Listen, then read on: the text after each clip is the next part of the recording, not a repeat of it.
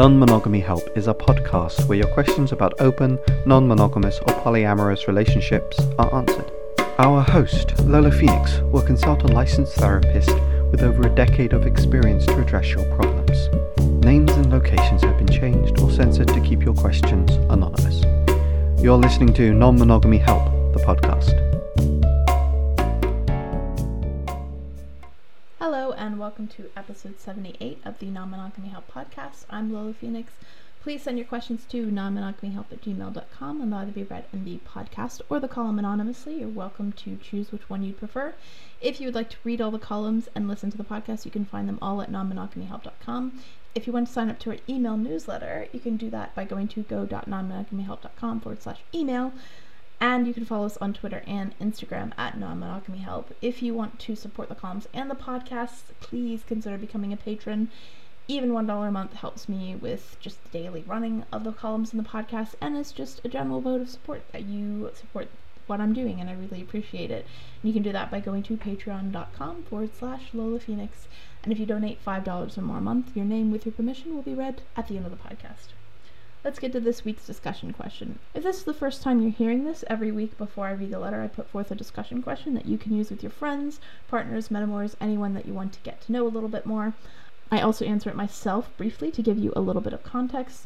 This week's question is, what would you do if your family did not like one of your partners? This question is kind of like a not really applicable thing for me because I don't really have any kind of connections with my family, so it doesn't really matter to me if they do or don't like any of my partners. They've never met any of my partners, but I feel like if I were in this situation, I think the best thing that I would do is just try to draw really clear boundaries. And I think it's also really important, especially if you have a partner who comes from a situation like mine where they don't have any contact with their family and it's been pretty difficult for them. Putting them in positions to interact with your family can actually be really quite difficult. And even if your family are nice, sometimes that is hard. I've had a lot of situations where I've had to be in those kind of situations, and it really ramps my anxiety up, and I really did wish that I didn't have to be in those situations. So I now am kind of re-examining how I handle this and how I go about in the future with my relationships, as far as how much involvement I want to have in their family, and do I want to meet them, and whether or not I feel like that is a thing that is something I want to do. Because unfortunately I've had situations where I've really, really been hurt by my partner's family, and it's not been worth it more or less to go through all of that anxiety and go through all of that really, really difficult dredging up of the things that I've gone through just to have another experience of familial rejection. So that's a big thing that I think I would encourage people to think about. Like, it's really, really hard when you don't have any family, and it's not a discussion that is at all prioritized or focused on in any kind of, even in quote unquote progressive circles. Like, not having a family is a huge, huge thing that affects you on a daily basis sometimes. And it's just such an enormous unspoken privilege to be able to have parents and not having lost them in such a way that is, they're still around, but they don't have any interest in you, or they are harmful to you. And so it's really, really hard because that is not really talked about. Estrangement is not something that's talked about, and just not even in queer circles, I find, even though estrangement is something that a lot of queer people go through, there isn't really enough of an acknowledgement that not having that in your life is very, very, very fucking difficult. And so being forced in a situation where you have to interact with somebody else's parents can bring up a lot of shit, and it's not fun.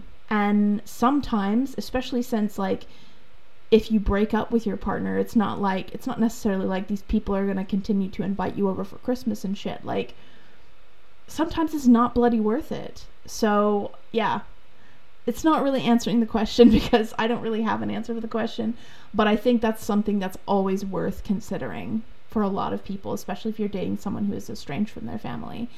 Forcing them, well, not forcing them, but putting them in a situation where they have to interact with your family may not be as cavalier of a thing as you think it is.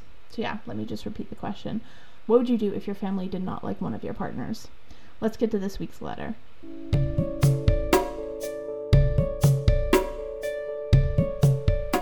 My wife of 2 years has recently come to me with this. I don't know how to take it, and she says it's definitely not about sex. It's about making connections with people. I've only been able to connect to certain people in my life. She obviously is one, but she wants deep connections with more people. I don't know that I could ever handle her having sex with someone. I don't know how to connect to her any deeper than I have been doing. She says when we started dating that we were more non-monogamous. This is what she wants. I don't know what to do. I would like some people's input on this.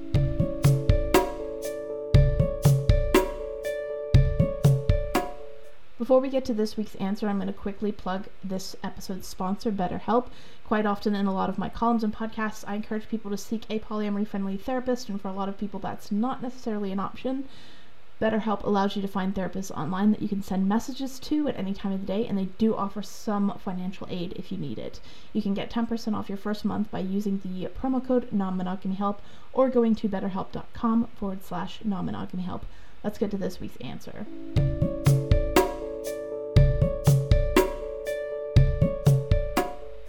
First thing that I want to address in your letter is that you say, I don't know how to connect to her any deeper than I have been doing.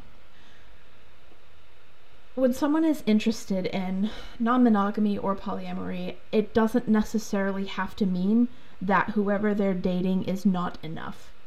And that can be really, really difficult to feel on an emotional level. Because there is a certain understandable logic that if someone comes to you and says, I would like to date more people, there is something about that in your brain that's going to say, well, clearly we're not enough. I think it's really important to challenge yourself on that. And the reason is that that is an extremely simplistic way of looking at it. The decision to be more non-monogamous or the drive to do that isn't like I want to go out to restaurants more. It's a lot more complicated than that. And non-monogamy is a very, very wide umbrella, and there are lots of different reasons people have for wanting to be non-monogamous. I can't say for sure what your wife's decisions are or why she's interested in it. I mean, you say she wants deep connections with more people. So that doesn't necessarily mean that the connection that she has with you isn't deep. The thing that people compare it to, and I think it works very well as a comparison, is that if you decide to have another child after you've already had one, that doesn't mean that the one child you have is not enough. It's not as simple as that. I think that obviously that is a little bit different, but I still think that that definitely applies. So wanting deep connections with more people is easier for some people and more understandable for some people. And I feel like I really relate to what you said in that you've only been able to connect to certain people in your life. I am kind of a little bit like that in a way. I don't necessarily find myself easily being social. I'm an introvert. I'm not really a person that likes chit chat and things like that. So I don't necessarily find it easy to have deep connections with people. Those take time, and that's hard. And I find it difficult even to get rid of connections that I've had, even when they are not actually very good and healthy connections, because they're deep connections that I've known these people for a long time. It's harder to let go of. And so I understand how you feel about that. She is a little bit different, but the important thing to remember is that her wanting other connections doesn't necessarily mean that there's a problem with yours. So when you say, I don't know how to connect to her any deeper than I have been doing, there's nothing that you can personally do to change how or what she desires as far as romance. she may be a little bit more on the relationship anarchist side of things, and that she doesn't necessarily have to class everything as romance, but you don't have to see that as a deficiency in yourself. It's not something that you lack. She said that when you started dating, you were a little bit more non-monogamous. I don't know if that meant that you did date other people in the beginning, but if she is comparing it to a time previous that you've had, you don't really mention whether or not you enjoyed that or whether or not you didn't enjoy that. I think that if you did enjoy that, or if at the very least you didn't necessarily have a problem with that, then maybe that's an option. But you do say, I don't know that I could ever handle her having sex with someone else. So I think that there are a couple things there. The first thing is, it's worth asking yourself what that's about. Even people who are non-monogamous or polyamorous, it happens quite a lot actually, that there's a couple and one of them wants to be non-monogamous and the other isn't too sure. They go ahead and do it. The person who didn't really want to be non-monogamous finds a date, and the person who instigated the whole thing suddenly finds themselves in a very interesting position where they're feeling a lot of feelings about their partner being with someone else. It's very unrealistic to expect yourself, especially if you grew up in a society where monogamy was the only option that was presented to you, and not only the only option, but the only option with added cultural baggage. So there's lots of things that we tack onto monogamy, at least in the culture that I'm in, which is, one person should be good enough for you. One person is, there is the one, which is the person you're destined to be with, and they should fulfill every need, and, you shouldn't need anything from anybody. There's a lot of that stuff that's tacked on.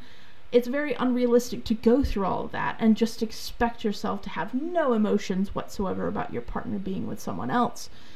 That is just so unrealistic. You've grown up with a very, very, especially you in particular, I'm assuming, well, I don't actually know. You may in particular feel like there is something personally at stake if your partner is with someone else, especially if your wife is interested in men.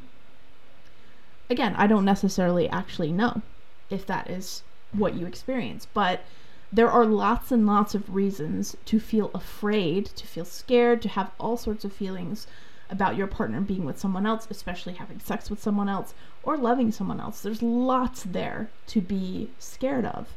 I don't necessarily think that you being trepidatious or afraid means that you can't do non-monogamy.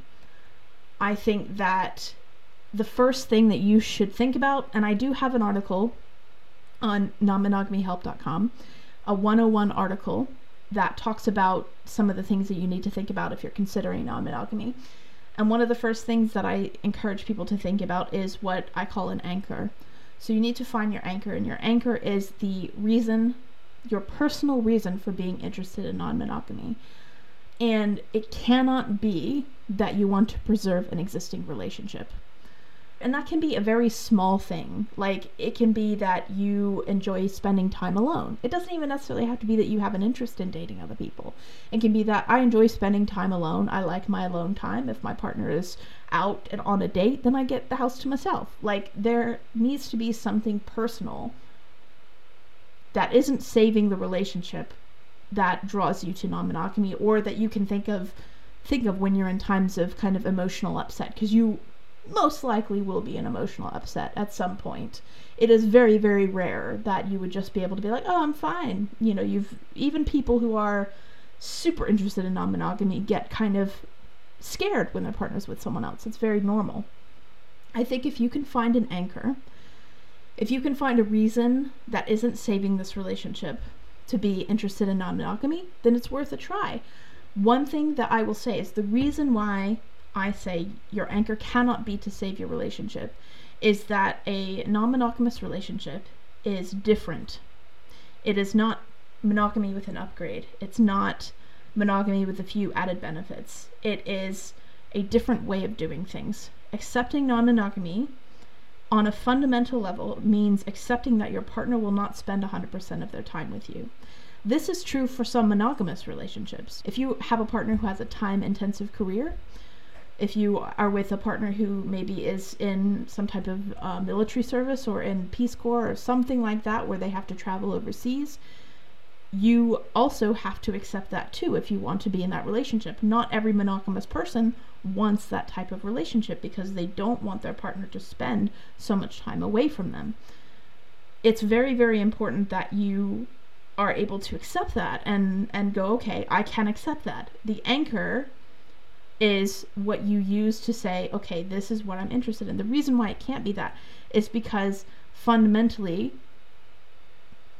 everything is at some point going to change. Trying to use that as an anchor is like trying to hold on to, is like expecting that if your relationship goes from in-person to long distance, it's expecting that your relationship will be the exact same long distance as it is in person. It's not to say that long distance relationships are less than, but they are different. They are different to an in-person relationship. Some people can do long distance, some people cannot, and there are lots of different reasons why. But if you were holding on to a relationship and you go long distance to hold on to that relationship, and you have the expectation that your relationship will not change, then you are going to be sorely disappointed. So if you decide to try non-monogamy purely for the purposes of keeping this relationship the way it is now, then you will be disappointed, because if you decide to go this way, there will be times when your wife is not there. She will be dating other people, she will be developing connections with other people, and that is something that you negotiate as and when. But you can't expect that you're going to say yes to non-monogamy and nothing will change. Things will change, and that is just part of it. Another thing that I'll say, which is also in the article if you have a look at it, is that people can be convinced of the safety of monogamy by society and feel a lot more emotions in non-monogamy because it is not socially reinforced. You know, you could break up with your wife and meet someone, be with that person for 10 years, and they could leave you overnight. The assumption that monogamy is safer and that it will automatically mean that someone will stay with you, that you will have a long-term relationship, that relationship will last until someone in it doesn't make it out alive, is not true. We think that monogamy is safer because there's all of these cultural scripts, there's all of these things that society tells us that say, you know, especially the relationship escalator, which I definitely think you should look up. You know, you meet, you date, you get married, and you go up the steps, and those steps reinforce the idea that this is secure, but it's not actually secure necessarily. People can, regardless of whether they're monogamous or polyamorous, people can meet someone new, fall in love with someone else, and leave you. That is something that can happen, and being monogamous won't protect you from that. So it makes a lot of sense to be afraid in non-monogamous situations of losing your partner, because you don't have that cultural script that says this is going to be fine. And in fact, a lot of people have a cultural script that says open relationships don't work, so they are naturally more afraid. I think that, to sum up kind of what I said, your wife being interested in deep connections with other people isn't an indication that your connection with her isn't deep. And her desire to do that is valid. If you don't have a desire to do that, that's also valid. There's not one right way to do this. I would encourage you to look on nonmonogamyhelp.com for my 101 article, which will help you think about your anchor, think about the reasons, if you are interested in this, that you might try it, and see if it's something that you're interested in. And don't necessarily take the idea that just because you're not feeling great about your wife being with other people or having sex with other people, that necessarily means that you can't do it. It's kind of pretty normal for the society that most people grow up in, so it's not necessarily a bad sign. It's just pretty normal. So yeah, have a look at that, see if there is an anchor for you, see if there is some reason that you would be personally interested in it. If there is, give it a shot. And, you know, worst comes to worst, you know, you don't end up together, and breakups suck, and I'm not gonna pretend like they don't, but it's always worth remembering that sometimes two people can be good people, nice people, great people, but not great for each other, and that doesn't necessarily mean that either of you have failed or done anything wrong, because I think sometimes in breakups it's quite hard to feel like there isn't some kind of blame, or sometimes it's really easy to blame yourself or to be mean to yourself about it. So, if it doesn't work out, if you're not really compatible, if this isn't something you want, or you try it and it's not for you, or anything else, if you don't end up together, it doesn't mean that you've necessarily done anything wrong, or that you're necessarily, that there's blame there, if that makes sense. So yeah, I hope that helps, and good luck.